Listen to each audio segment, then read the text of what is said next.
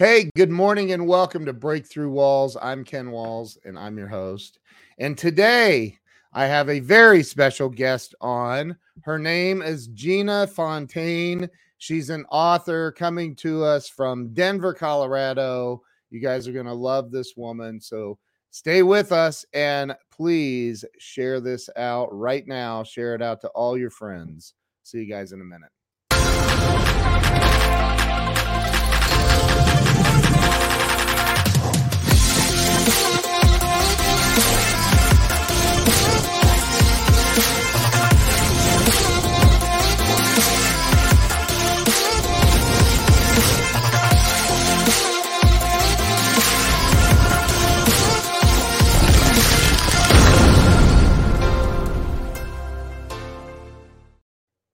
And we are back. Let me bring Gina on. Gina, welcome to the show. Thank you, Ken. It's a pleasure to be here and a pleasure to be with a fellow Midwesterner. Yes, we'll get into where you're from, but that's, literally three. And one of my best friends in the world, a guy named Shaka Dyson, is from there too. So from Indianapolis. Same exact city. Yep.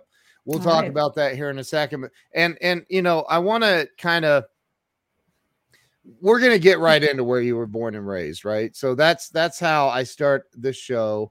I've done this now for, a while, quite a while, 3.5 years, or 3 years and some change. But I created this show to help people. I think that by hearing other people's stories of struggle and then triumph and ups and downs, we heal our own wounds through that. So, Gina, why don't you start with where you were born and raised?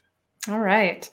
I was born and raised in Indianapolis, Indiana. And the amazing thing is that I am the youngest of 10 children. My father, 10. Yeah. So I am number 10. I rounded out the family. And my dad is amazing. He started a business when he had 6 mouths to feed. I think they were all under the age of 10. And what a big risk to take.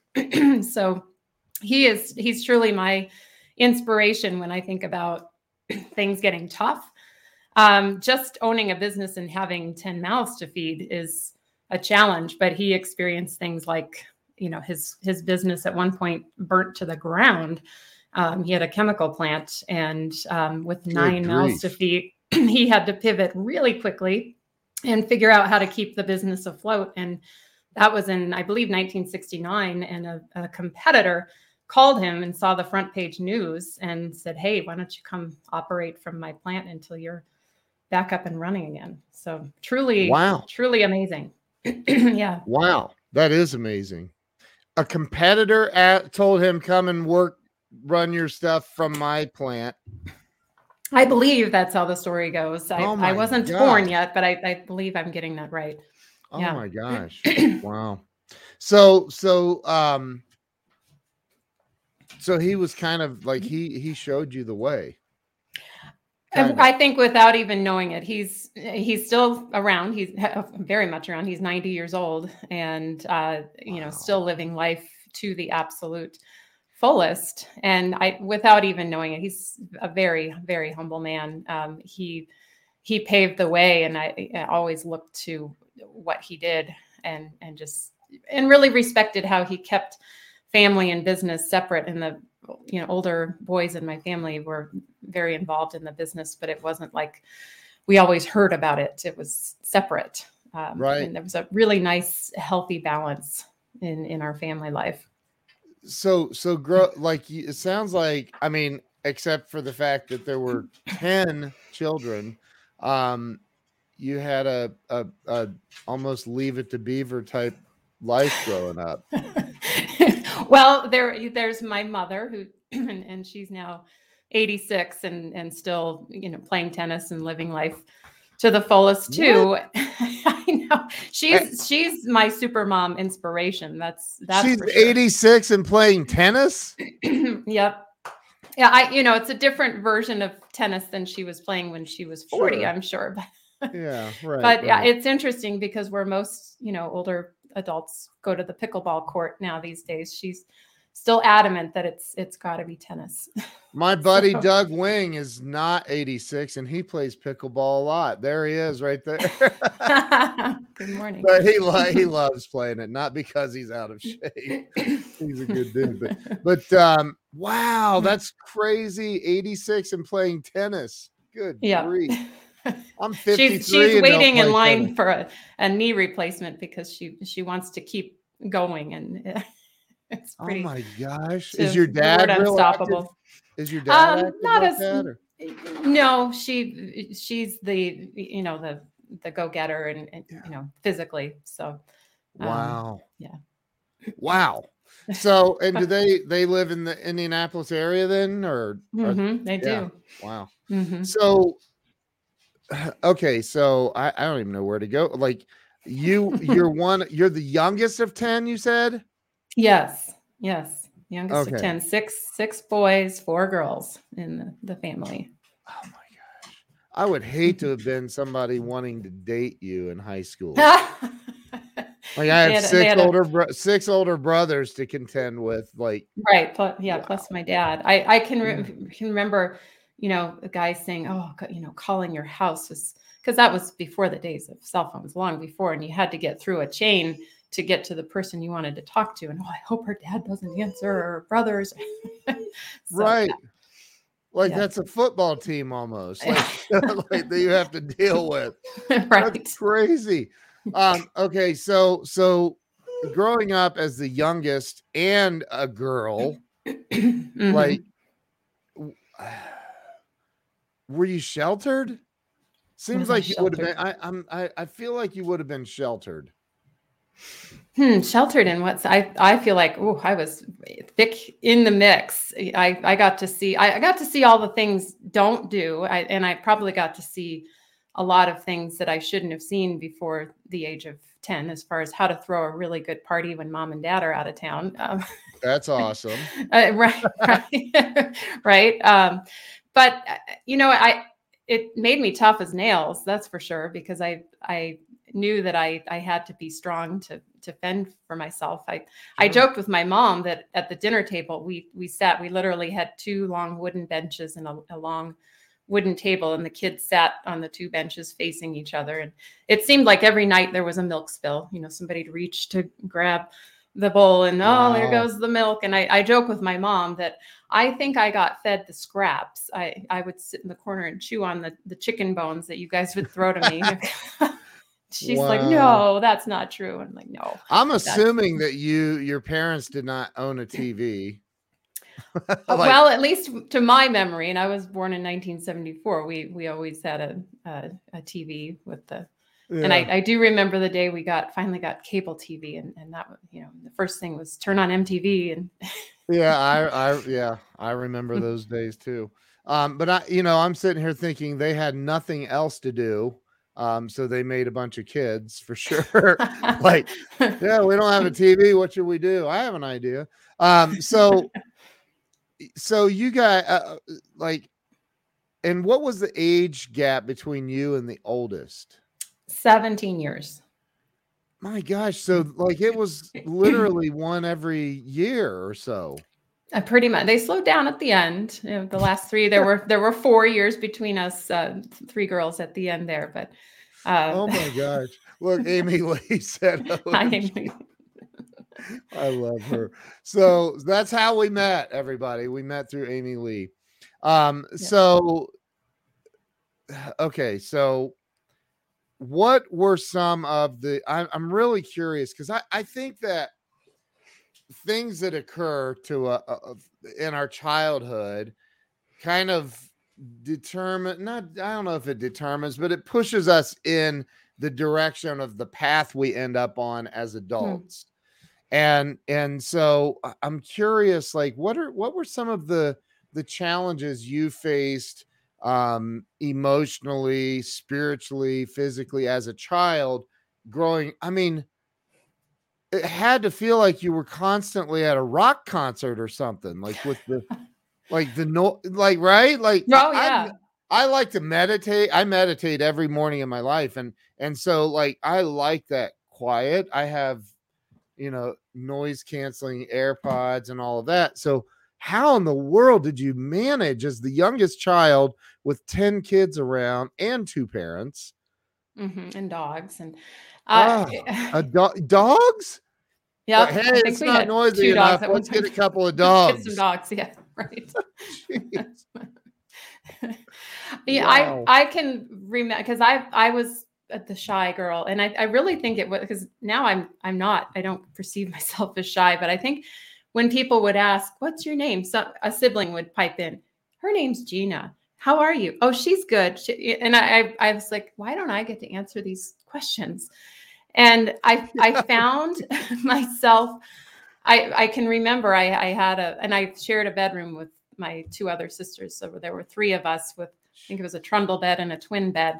And I can remember crawling under that trundle bed and just bringing my teddy bears and dolls and just going there. Or I'd open up the closet and I'd put on my little princess gown because I love to play dress up.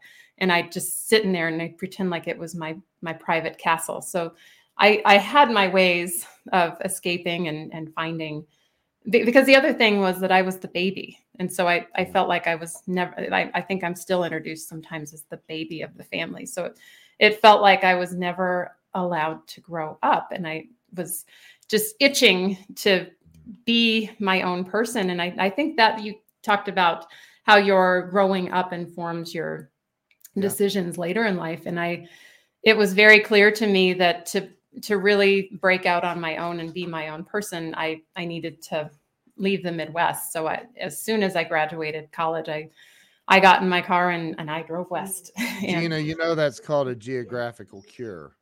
A geographical cure. I'm a recovered alcoholic, so I know all about moving away from my challenges. But so did that help? Do you feel like that helped? Yes, definitely. And it wasn't even it was more like, oh, let's go visit a friend and see how she's doing. I'm finished with my internship. And then Colorado just stuck to me. And I realized, okay, this is where I want to be. And that was in 1996. And what I love about Denver is it can be like 96 one day, and later on in the afternoon it can snow 1.5 feet. Like you're absolutely right. It's crazy. But I was thinking about Ohio, and Indianapolis would be, this time of year right now. It's not uncommon to use the air conditioning and the heat in the same day in your house. Like, it's very common. I was thinking about that this morning. So okay, so you kind of answered my next question. Amy Lee is like, so I talked to Amy Lee, and I was driving through the state of Missouri when we were talking, and I'm like, Amy Lee, I literally keep seeing these signs for a town that apparently I'm approaching called Uranus. And then she just started in with the one-liner joke. It was hilarious. Anyway, you had to be there, I guess. But so you went to high school. What you went to high school in Indianapolis? I did, yes. Now, did you live out in the suburbs or in the city, or? We moved when I was in high school. We lived, I would say, closer to the downtown area, growing up in an older neighborhood. It had to be a huge house, right? I think we had. Yeah. I think I slept in what was supposed to be a closet, but it was where my mom kept her clothes, and they put a crib in there, and there was a window, but it was a very tiny room, and I think there were 5 bedrooms, and one of my brothers created his own bedroom in the basement. So it was tight quarters. And I think 2 of the bedrooms had, 3 boys and 3 girls in the other bedroom. And for some reason, the oldest got their own bedrooms. Really? Wow. Right. Yeah. How many bedrooms? I mean, it had to be a 10 bedroom or 8 bedroom house, 7. I don't know how many. Had to be a lot. I think there were 1, 2, 3, 4, 5 official bedrooms with an additional in the basement. Wow. So, yeah. That's insane. So you went to college? I did. I went to Indiana. Well, my first year I actually ventured out to Boston again, wanting to be that renegade. I'm going to, break out and do something I thought you were different. going to say Ohio State. Ohio State. That's a rival to IU. I know.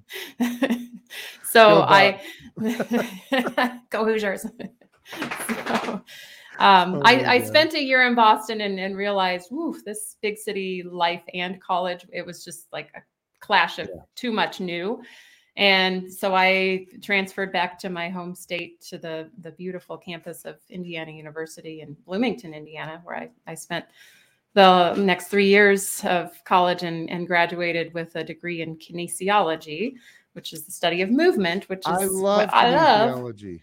Yeah, I love it. Love kinesiology. Wow. Very Yeah, cool. my emphasis was in exercise science, and in Boston, I had been a physical therapy major, and I just realized that I wanted to be more on that preventative side and helping people feel good rather than getting people out of pain. So, wow. So have you read the book Power versus Force? I do have that book, and it's sort of one of I've read those. that book many times. I love that. It's huge too. I love that book. Yes, love that book. It's very full. And for some, I think it's COVID cloud brain. I cannot remember the name of the author, and his dad invented kinesiology. His father, well, not invented, but he, the testing, the muscle testing, he started the whole, anyway, great book. So, so you got a degree in kinesiology, and from IU, Indiana University. Scott Ricard is all right here. Grew up in Jackson County. So where did you go from there? Like, is that when you said, all right, I'm out of here, I'm heading to Colorado and not looking back? You know, I did an internship at summer following graduation, and at the National Institute for Fitness and Sport in Indianapolis, and it's where a lot of the elite athletes train. It was kind of a dream internship, and they even offered me a job at the end of the internship, but my gut just said, go west, and so I got in my car and left and really never looked back, and got myself a job at a gym in Denver, Colorado, or actually Aurora, Colorado, which is a suburb, and started my career in fitness as a personal trainer and group fitness instructor. Wow. Is that what you knew? I mean, when you graduated with a degree in kinesiology, did you know you were going to be a fitness instructor? Pretty clear. I got a personal training certification with American College of Sports Medicine. So while it was nice when I was in my internship experience, they ACSM offices in Indianapolis, and so they actually hosted a training at my internship location. So it was perfect. I got certified, and I was all set to go as an official personal trainer, and and that whole industry I've watched it grow. You know, in 1996, only celebrities had personal trainers, and now it's something that it's available to everybody. You know? I used to have one, but she wanted me to eat healthy, so I fired her. I don't even go to nutrition with my clients, and it's actually out of scope for personal trainers. Ethically. I'm kidding. I'm kidding. Awesome. I'm a big opponent of pleasure. So I believe, like, be mindful and engage in what pleases you, because if you feel deprived, you're gonna go back to what you love if you deprive yourself. So. Amen. I agree. So okay, here you are now. I'm thinking you had to have been 22, maybe early 20s when you land in Denver. Yes, 22. Mm-hmm. And you're now a personal trainer working at a gym. The noise had stopped. Like, well, new noise now. Right, but I mean, you didn't have 9 other kids screaming in your ear and I imagine by the time you were that age, they were all out, like the house probably. Yes. So I was an only child at a certain point in high school. My sister went off to college, and it was the unique experience of only child. So wow, for 1 year, maybe I think two. that was actually for 3 years. Was it really? Wow. Yes, yes. Wow. So Okay. So that I just can't even. I cannot imagine. I mean, I had a brother and two sisters, and that was too much. Like right. to have, that's just 4 kids. So so you're a personal trainer now in Denver, 22 years old. And what happened? What happened? You don't make a lot of money as a personal trainer, and Right. I think I even supplemented with a job at a bagel shop so I could, make all the ends meet. And then Right. one of the trainers, she was an older trainer, and she was ready to retire and had a side gig where she went to people's homes and did private training. Yeah. And I realized there was an opportunity there to not give 60% of my cut to the club and venture out on my own. So she really taught me about the nuts and bolts of here's how you do your own business. And she literally handed me her clients, and she and her husband retired on a boat in North Carolina. And Wow. And that was my first venture into being an entrepreneur and Yeah. doing that in-home personal training experience. And I continued with that. And then in that time I was doing my yoga teacher certification training. And that again was before there was a yoga studio on every street corner like there is Right. now, at least out here in Colorado. Yeah. And I literally went to my yoga teacher's house and did training with 6 other women. So I was Wow. certified in 1997 to teach yoga. So that opened up a whole new realm of teaching in yoga studios. And then I got the wild hair. I think I was 25, and I went to Kripalu Yoga Center out in Massachusetts for a 4-month spiritual lifestyle program. Wow. And I went there, and they call it karma yoga, where it's service. And so I did service and cleaned rooms. It was a retreat center. So I helped clean rooms and do gardening in exchange for a free stay there and a learning experience that was completely life-changing and quite a beautiful part of the country, the Berkshire Mountains in Western And that's Mass. in Massachusetts? Yes. Wow. I didn't know there were mountains in Massachusetts. There are indeed. Wow. Yeah. Wow. So and you did that for 4 months, you said? Yes. And at the time I was engaged to be married. And then during that span of time, that engagement dissolved. And then I started a new chapter. And I think I was 26 and stepped into the role of managing fitness and wellness for a Parks and Recreation district in west of Denver. And that was in retrospect, that was a big job for a 26-year-old. And I helped them open a brand new rec center that I'm proud to say they still have some of the original equipment that I helped purchase in whatever year that was, 1999.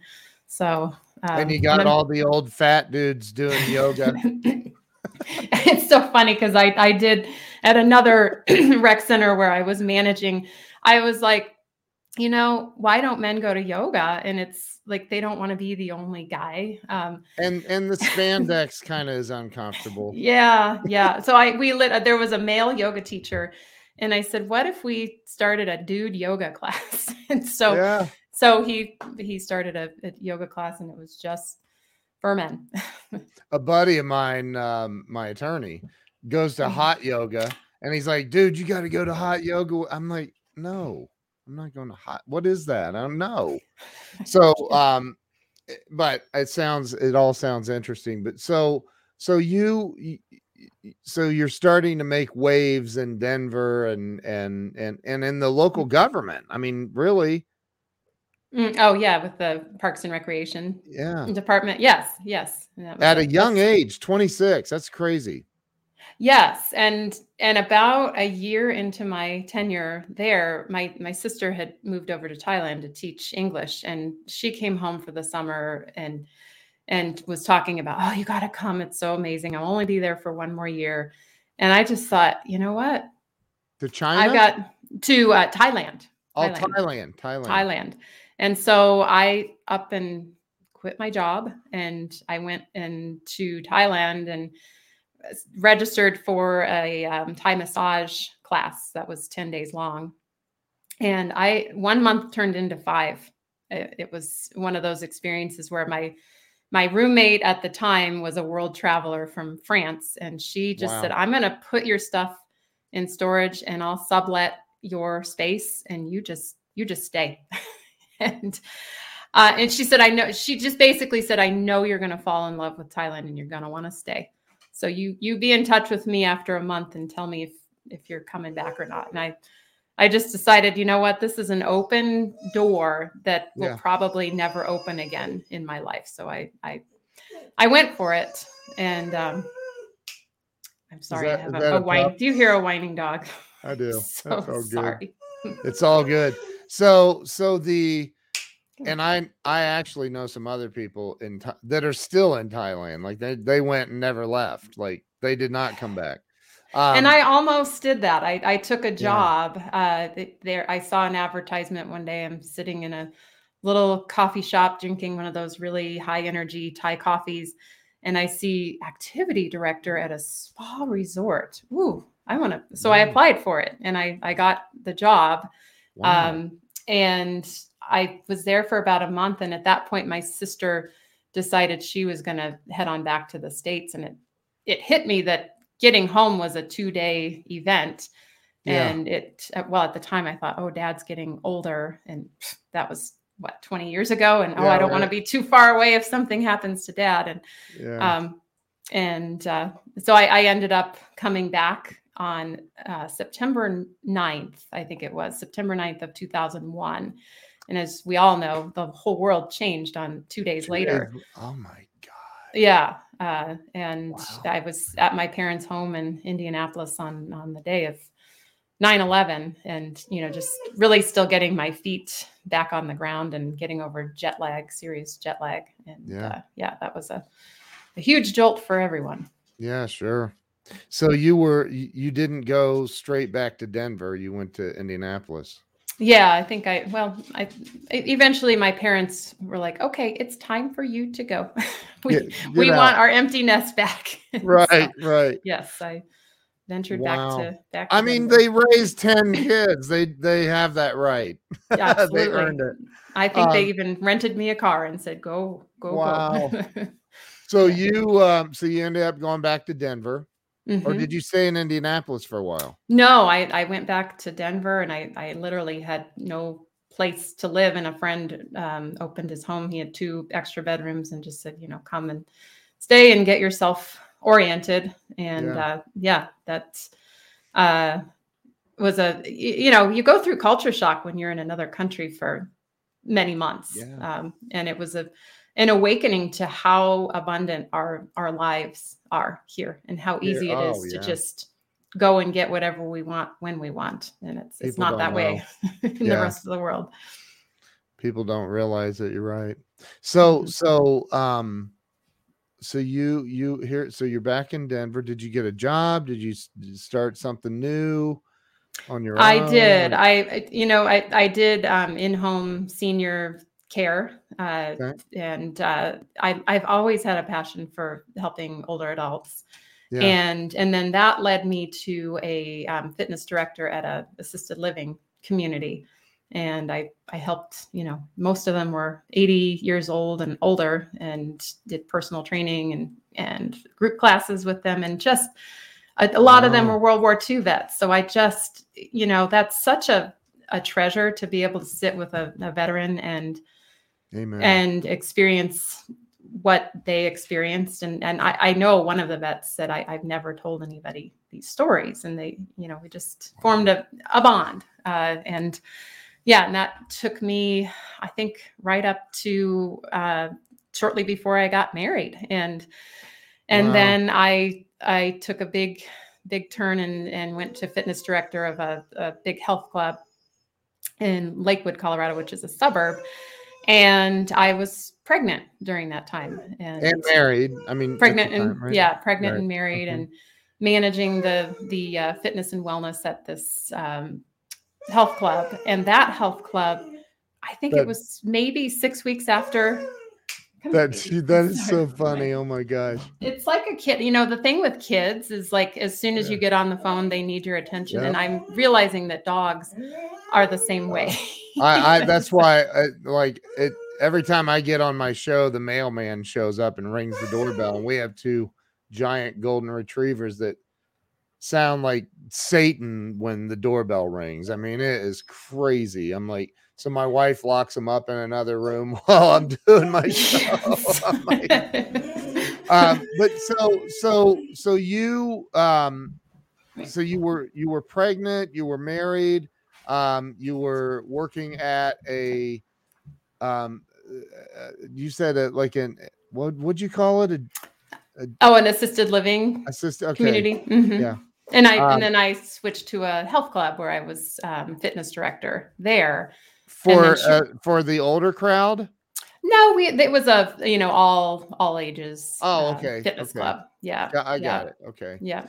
My friend Theodora is in Denver as well. Oh, she says, wonderful. Good morning, Theodora. I have a lot of friends in Denver, actually. So you and you were married, and so things, and pregnant. Okay. Yeah. So where did all that go? And then I had the baby, and I believe it was about 6 weeks after I had the baby, the club shut down.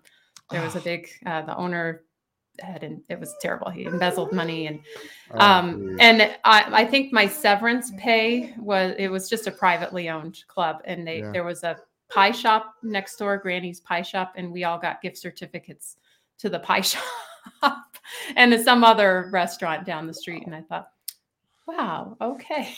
Wow. And so there I was at home, and it was really always my dream to be a stay-at-home mom. I thought having a mother that stayed home with us and raised 10 children, I didn't know any other way. Yeah. And so I thought, okay, well, this is perfect. I get to live my dream. Yeah.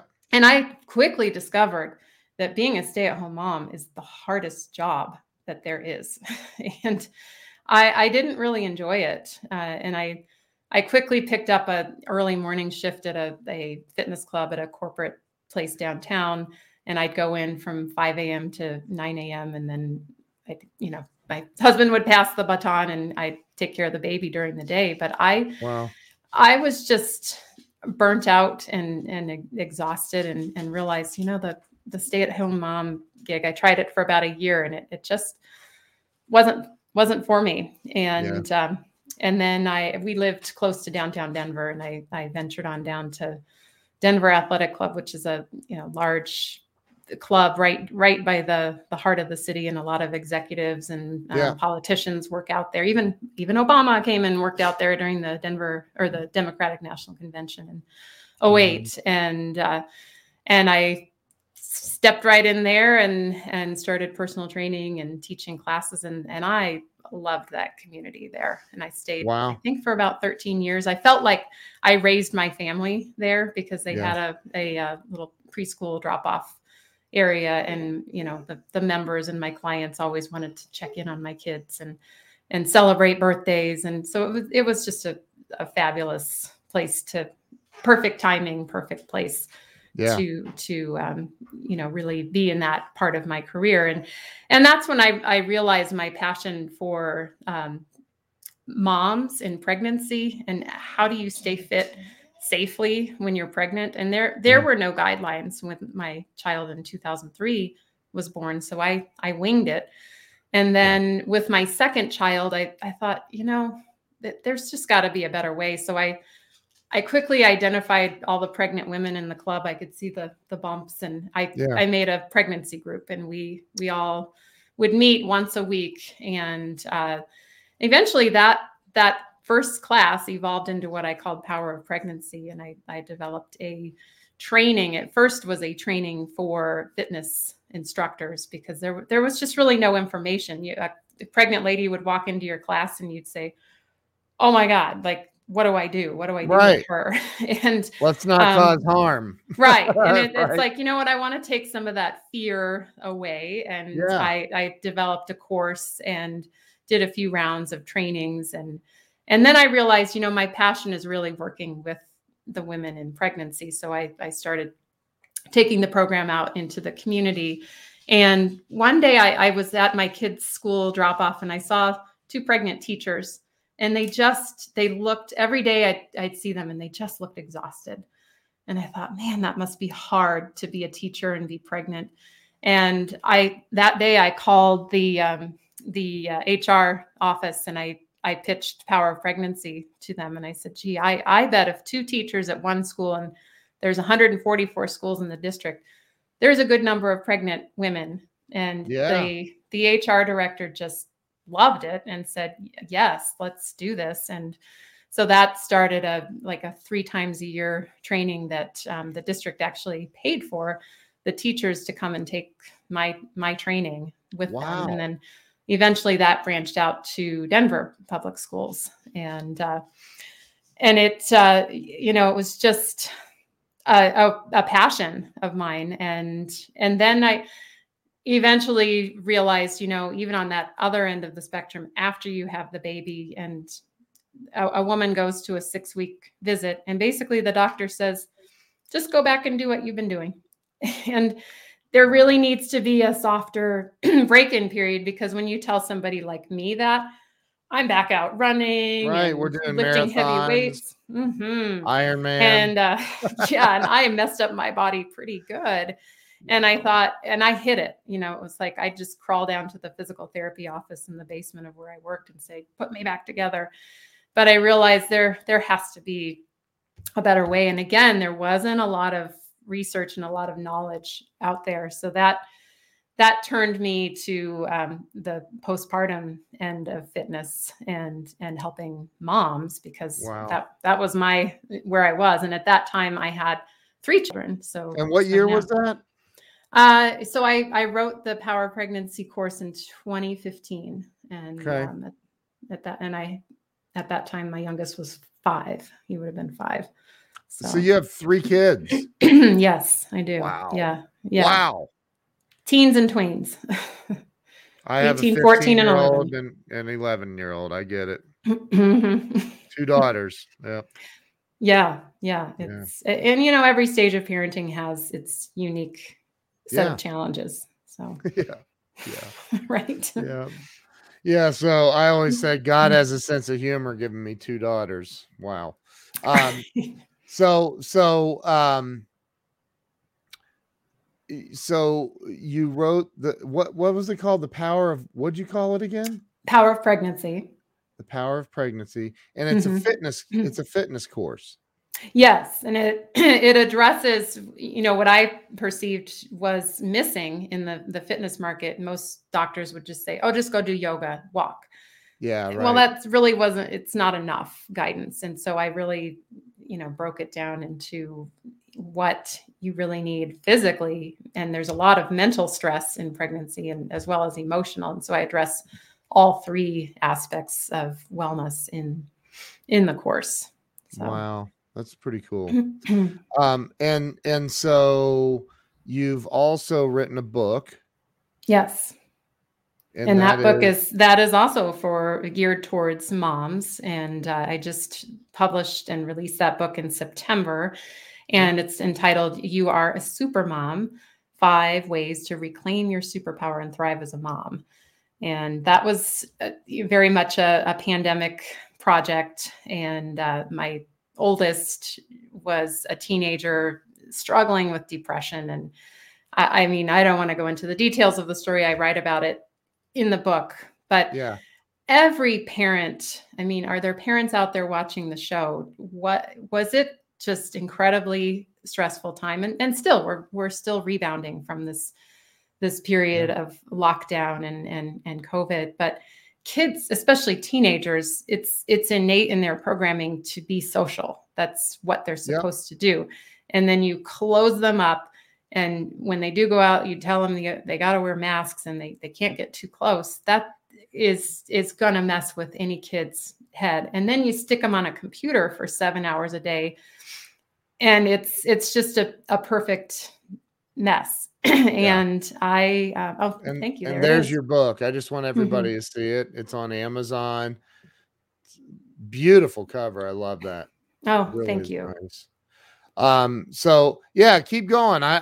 Because I'll tell you, I have a very strong opinion about this. Because they my daughter, my youngest, they go to the same school. Obviously, they implemented this remask policy, and I told my wife, take her out. I'm not having my kid walking around suffocating in a mask all day at school. And my daughter freaked out. Because she wants to be with her friends. Absolutely. And I get that. And so the whole thing pisses me off, and pardon my language, but it does. And but I guess most of the teachers are pretty lax with allowing them to just. Well, and just removing this part of your face, you have to try and interpret things by people's eye expression, and we interpret a lot through facial expression. And my son, became very, very depressed, and he had a lot of trouble beforehand, but that was just kind of like the last straw. And he attempted to take his life in May of 2020. And thankfully he was unsuccessful, but I think that's something that needs more attention, and it's getting more attention, is the mental health aspect of what this period of time in our lives, the global pandemic, has done. Nobody's talking about the loss of lives to suicide, the loss of lives to, somebody who's depressed and checked out, it feels like they're not with you anymore. And I really think we need to be talking more about it. And that's one of the missions of my book, is to normalize the discussion about mental health and how important it is to reclaim your power and thrive and really take care of yourself first. And in my experience, most women, whether you're a mother or not, are the givers. They are always nurturing, caring. It comes very naturally to us. And we feel like, I talk about 5 myths in the book. And myth number 1 is a good mom always puts her kids' needs first. Right. But what happens when you do that is you are always giving from an empty bucket, and you fall into bed exhausted at the end of the night, and maybe chronic health condition symptoms start to creep in at a way too young age. And I got divorced. I left a very unhealthy marriage in 2017. There's my wife agreeing with you, by the way. Okay. Yeah. And I'm always like, you need to take care of you, like, but anyway, yeah. Yeah. Well, even on the airplane, they tell you, put your mask on before you take care of your kid, because you're useless to your child. And my kids have learned that, when mom is out there doing what she loves to do, she comes back refreshed and energized and feeling better. And I used to try to tote my kids along to come to my events. Like I love drumming, and I go to drum circles, and they just like fold their arms and turn the other way. And I just thought, you know what, I can do this. I can live my life and that feel does fulfilled. not just, it doesn't include like drunken nights dancing on pool tables, however. Right? No. I'm just kidding. But like, and I agree with you. And a friend of mine, and I have talked, like I've done thousands of live streams, and I've talked, and not just for interviews, but, and I've talked a lot about this, the suicide, the whole shutdown, lockdown, and a friend of mine runs the suicide hotline for the state of Ohio. And he said it just skyrocketed, the calls in the call center, like 7 or 8 times normal, like, and that's something that a lot of people are not talking about. Like that is a byproduct of all of this nonsense of that's been going on, and the masks and the lockdowns and the fear, the unbelievable amount of fear. That's why I tell people, turn off the news, turn it off. Well, the number one way to kill your immune system is be in fear, because fear, when we go into fear, we're in fight or flight, and our blood vessels literally constrict. And what comes through our blood is white blood cells, and that's what fights off disease. So, I think there would be a whole different thing going on if we saw signs that said, smile at each other, drink lots of water. And if they shut down all the fast food restaurants in the country during lockdown, I mean, promoting health instead of instilling fear and talking about avoiding illness, it's not the way to thrive. We thrive when we expand ourselves and believe, like, these bodies are amazing. That's why I'm in the profession that I am, because I'm fascinated by the body's ability to heal itself. But the key to that is getting yourself in the right mental, emotional, and physical state. And something that I know, this, I'm just going to throw this out, but spiritual, like, I mean, you went to a 4-month, thing in Massachusetts that I know there had to have been a spiritual, consideration. And in the book Power versus Force, he talks a lot about that. And he talks about it was a made up numerical scale that he created, ranking religions throughout the world and spirituality. But just holding I forget how, like, the artificial sugars and stuff, and holding that against your chest, and the muscle testing that he did, and then hold a banana against, and the difference in muscle strength that we have. A lot of people don't understand that. And it all goes back to the spiritual side. I mean, we're all spiritual beings having this human experience, right? Yeah. And people don't pay attention to that. And so anyway, I love everything that you're talking about. This is my jam. I love this. Yeah. Well, we have such a big opportunity right now you talked about us being, in a physical body, but our spirit is what defines us as different from, I love my dog, but I have this spirit that it's so ready to rise right now. And my body is my vehicle. And I think where a lot of people go is like degrading, and especially women degrading and bashing their bodies. And the sacred grows in a positive experience. And so if you're, giving yourself, and there's, if muscle testing, say, I hate this, or I'm afraid of this, your arm's going to drop so fast. And you can even, there's some experiments that were done with water and water molecules. And are you familiar with that? I think it's Dr. Emoto. Yeah. That's from it's actually in the movie, What the Bleep Do We Know? It is. Joe Dispenza, my favorite guy in the whole freaking world. He's amazing. I love that dude. Yeah. I mean, he brings what a lot of people like to call woo-woo, and it's not. I mean, there's so much science backing, energetic principles and quantum physics. And I really love the way he just brings it down to a level where, anybody can tap in and see that this stuff is real. It's not. I mean, it's and a lot. This is the old cliche, but you don't have to believe in gravity either. But if you get up on a rooftop and you jump, gravity is going to take place. It's going to happen.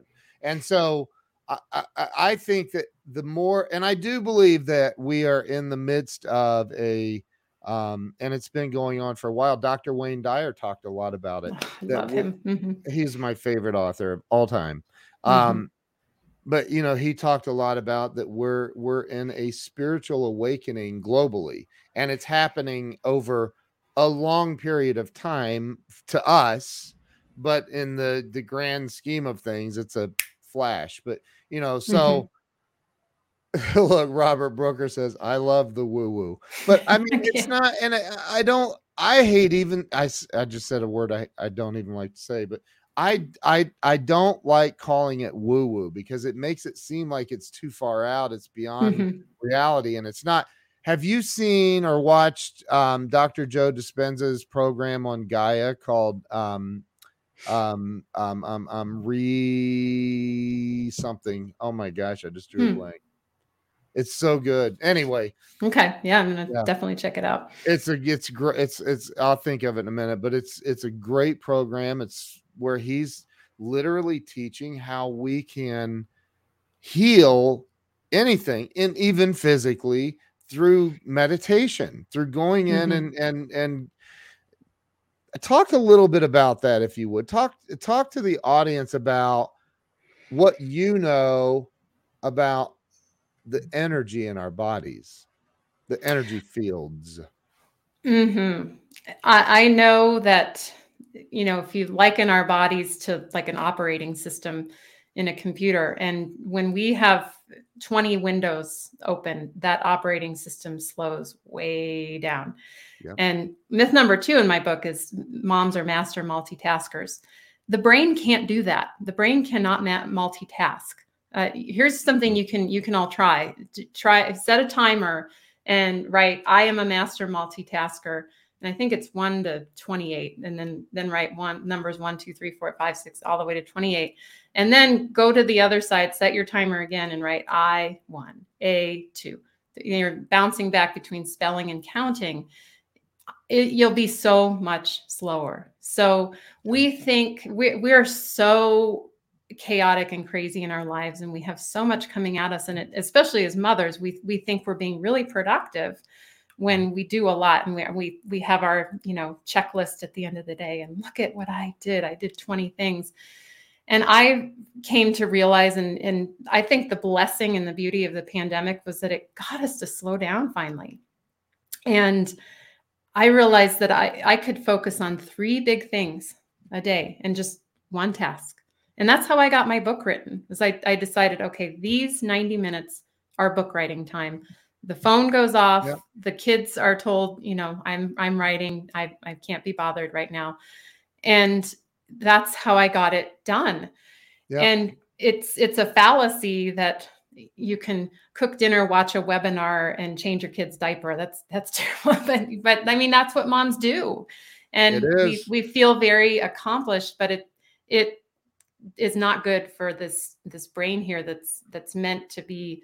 And there's scientific studies that show the brain cannot focus on 2 meaningful tasks at a time. I totally agree. Yeah. And so in terms of meditation, what meditation does, and I've taught yoga and restorative yoga in particular. I'm still here, by the way. Yeah. For 25 years. And at the Denver Athletic Club, I have high level executives coming to my classes, and they'd come, and in restorative yoga, you might lay in a pose for 20 minutes. And you could see the people like getting antsy and like, okay, she's not doing enough with us. But they would keep coming back because, for one, it said, this is like the only time I relax all week. And there's a realization that when we operate from a very relaxed platform, we're so much more productive.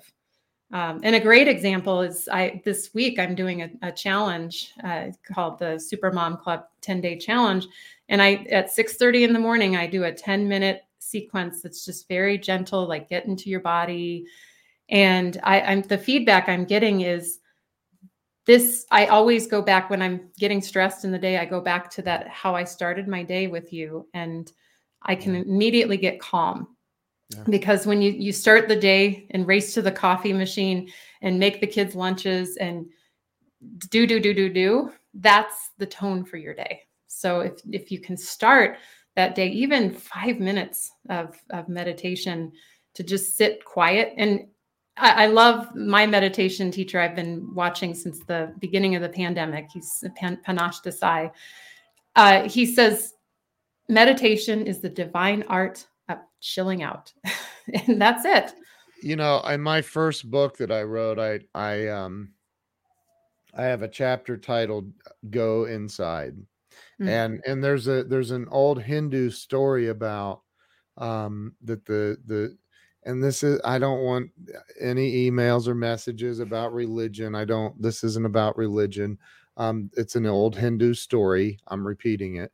But about the gods got together one day and they said, you know, we're tired of giving humans all the answers to everything they ever wanted. So they're abusing it, they're misusing it, and we need to take it away from them and make them have to work for it to get it. And so where are we going to hide this? So they have to work for it. And one of the gods said, why don't we put it in the deepest part of the ocean? No, they'll learn how to dive and find it way too easy there. Another one said, well, how about at the highest mountain on planet Earth? Let's put it up there. No, they'll climb. It's way too easy to find it there. And then the wisest god of them all spoke up and said, why don't we hide it deep within the humans themselves? They'll never think to look there. And so it continues today. And I've meditated every day of my life for 18 years. And and except COVID broke my streak. I couldn't. I tried. I couldn't. But like, it is the most important thing. And it's not woo-woo. It's not about that. It's about, even if you go to religion and you go to Christianity, the Bible says Jesus meditated. I mean, Absolutely. like go inside, connect with, call it whatever you want, your higher power, God, your creator, Jesus, whatever you want to call it, go inside and learn how to do that. And sorry, this is about you, not me, but I absolutely love what you're teaching. I love it.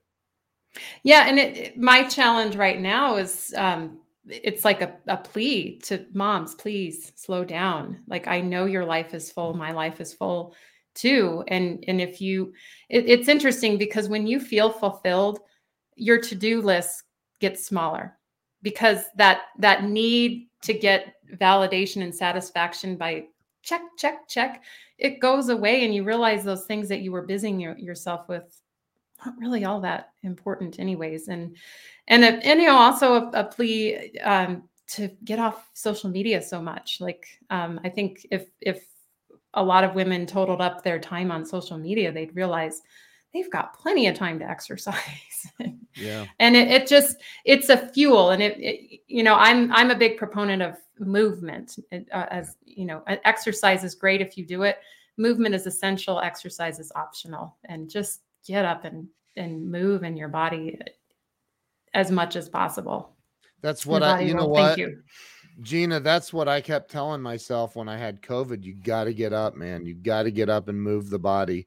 If you don't get up and move the body, it's going to die. It will die. And I'm telling you, I had it bad. I still have some of the effects of it after 65 days or whatever. So, but you've got to get up and move the body. I so agree with you. Absolutely. Wow. And even, when I was in the deepest, darkest stages of my divorce and, just immediately went to that single income, very small income household as a single mom. And it would have been easy to just say, I'm pulling the covers over my head and I'm not coming out. But I forced myself every day, go out, walk, run, do something to raise the way that you feel. Yeah. Wow. So I want to show your book. Excuse me one more time so everybody can see that. Go over to Amazon and grab a copy of the book. And there's some beautiful reviews on there. I love that moms are getting it. Yeah. That's amazing. So you, let me ask you this. I always ask a couple of questions at the end and I want to ask you this. First off, money is unbelievably important in life. It is. I don't ever, like I grew up with the mindset of, money doesn't grow on trees, that lack mentality. I don't believe that anymore. I believe money is made of trees and cotton. So it does actually grow on trees, but like, so, what do you think holds people back And my wife loves the logo behind you, by the way. Let me give you full Aw, screen so people can see that. But what do you thank you. think? And this is in your opinion. What do you think holds people back in life from experiencing real success? And yes, I mean financial as well. But real success and freedom. It's staying tied to societal norms and that abundance mentality really informs decision making. So if you're trapped in fear or needing to stay in what society tells you that you need to do as a good mom, or it it restricts you, and I think a lot of people don't feel fulfilled, and that, to me, a successful life is feeling fulfilled. And I say health is your greatest wealth, because you can have all the money in the world, but if you're not healthy and you Yeah, can't use it, what good is your wealth, your money wealth? uh, and true. so and on the other, that side, when you're healthy, you can be out there in the world, giving more. And so, is money your marker of success? I don't necessarily think that's the marker of success, because Right. with money comes a lot of like things that don't let us be free. And not to say that money is bad. I love money, and Yeah.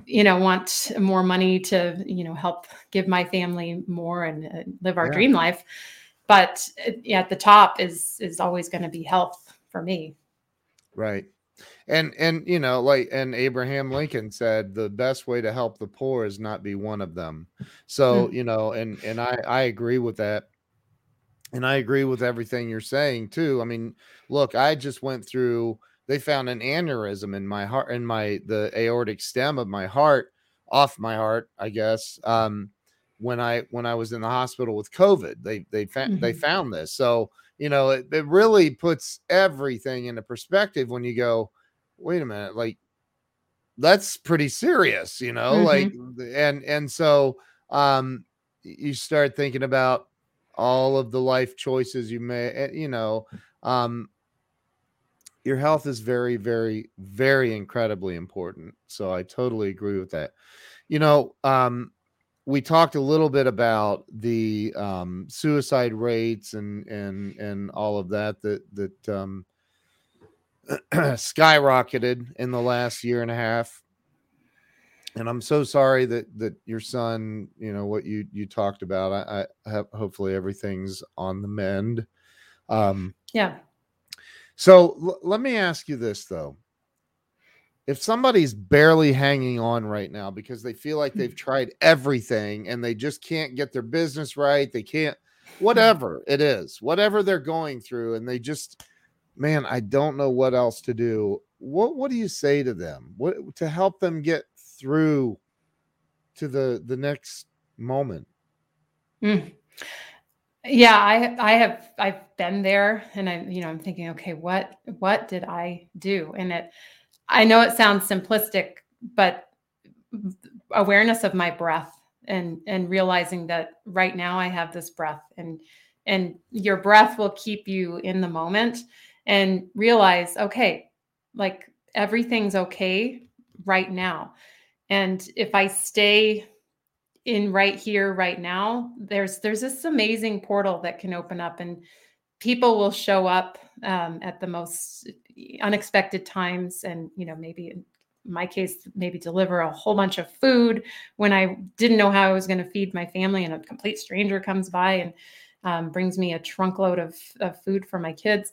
So there's miracles just waiting to happen, but they're not when we're closed off, worrying. And I say, I think it was my dad that said, worry is like a slap in the face to God, that you're not Right. trusting that your the universe has your back. And I had a mantra that I would say when I first became a single mom, and it was just, I felt like I had no security, and I would walk and I'd say, I am safe, secure, supported, valued, and loved. And I would just feel that vibrate through my body. And I would literally take that hour walk around the lake, and I would just say that mantra. And mantra is another form of meditation. Amen. Yeah. So stay in the moment and don't let all the what ifs collapse over you. Gina, I love that. I love your story. I love your spirit. You're Thank you. emitting a beautiful energy, and I'm so grateful that you came on and shared and Yeah. transparently shared. It was awesome. Oh, thank you. Yeah, you Yeah. made it easy. You've got a fun, lighthearted approach. So I loved Well, it. if it isn't fun, I'm probably not doing it. So that's I agree. I'm a big proponent of don't say the word workout because you do enough work all day. Have fun when you move your body. Find something yeah, fun to do. yeah. Yeah, I just call it absolutely. push-ups. I'm kidding. Anyway, so thank you so much. I appreciate you being on here. Thank you to everybody who watched and shared this out. If you did not share this out, redeem yourself right now and share this out. And so more people can learn about Gina, can learn about her amazing book. Go over and get it. You Are a Super Mom. It's Kindle for $9 or $8.99, paperback for $19.99.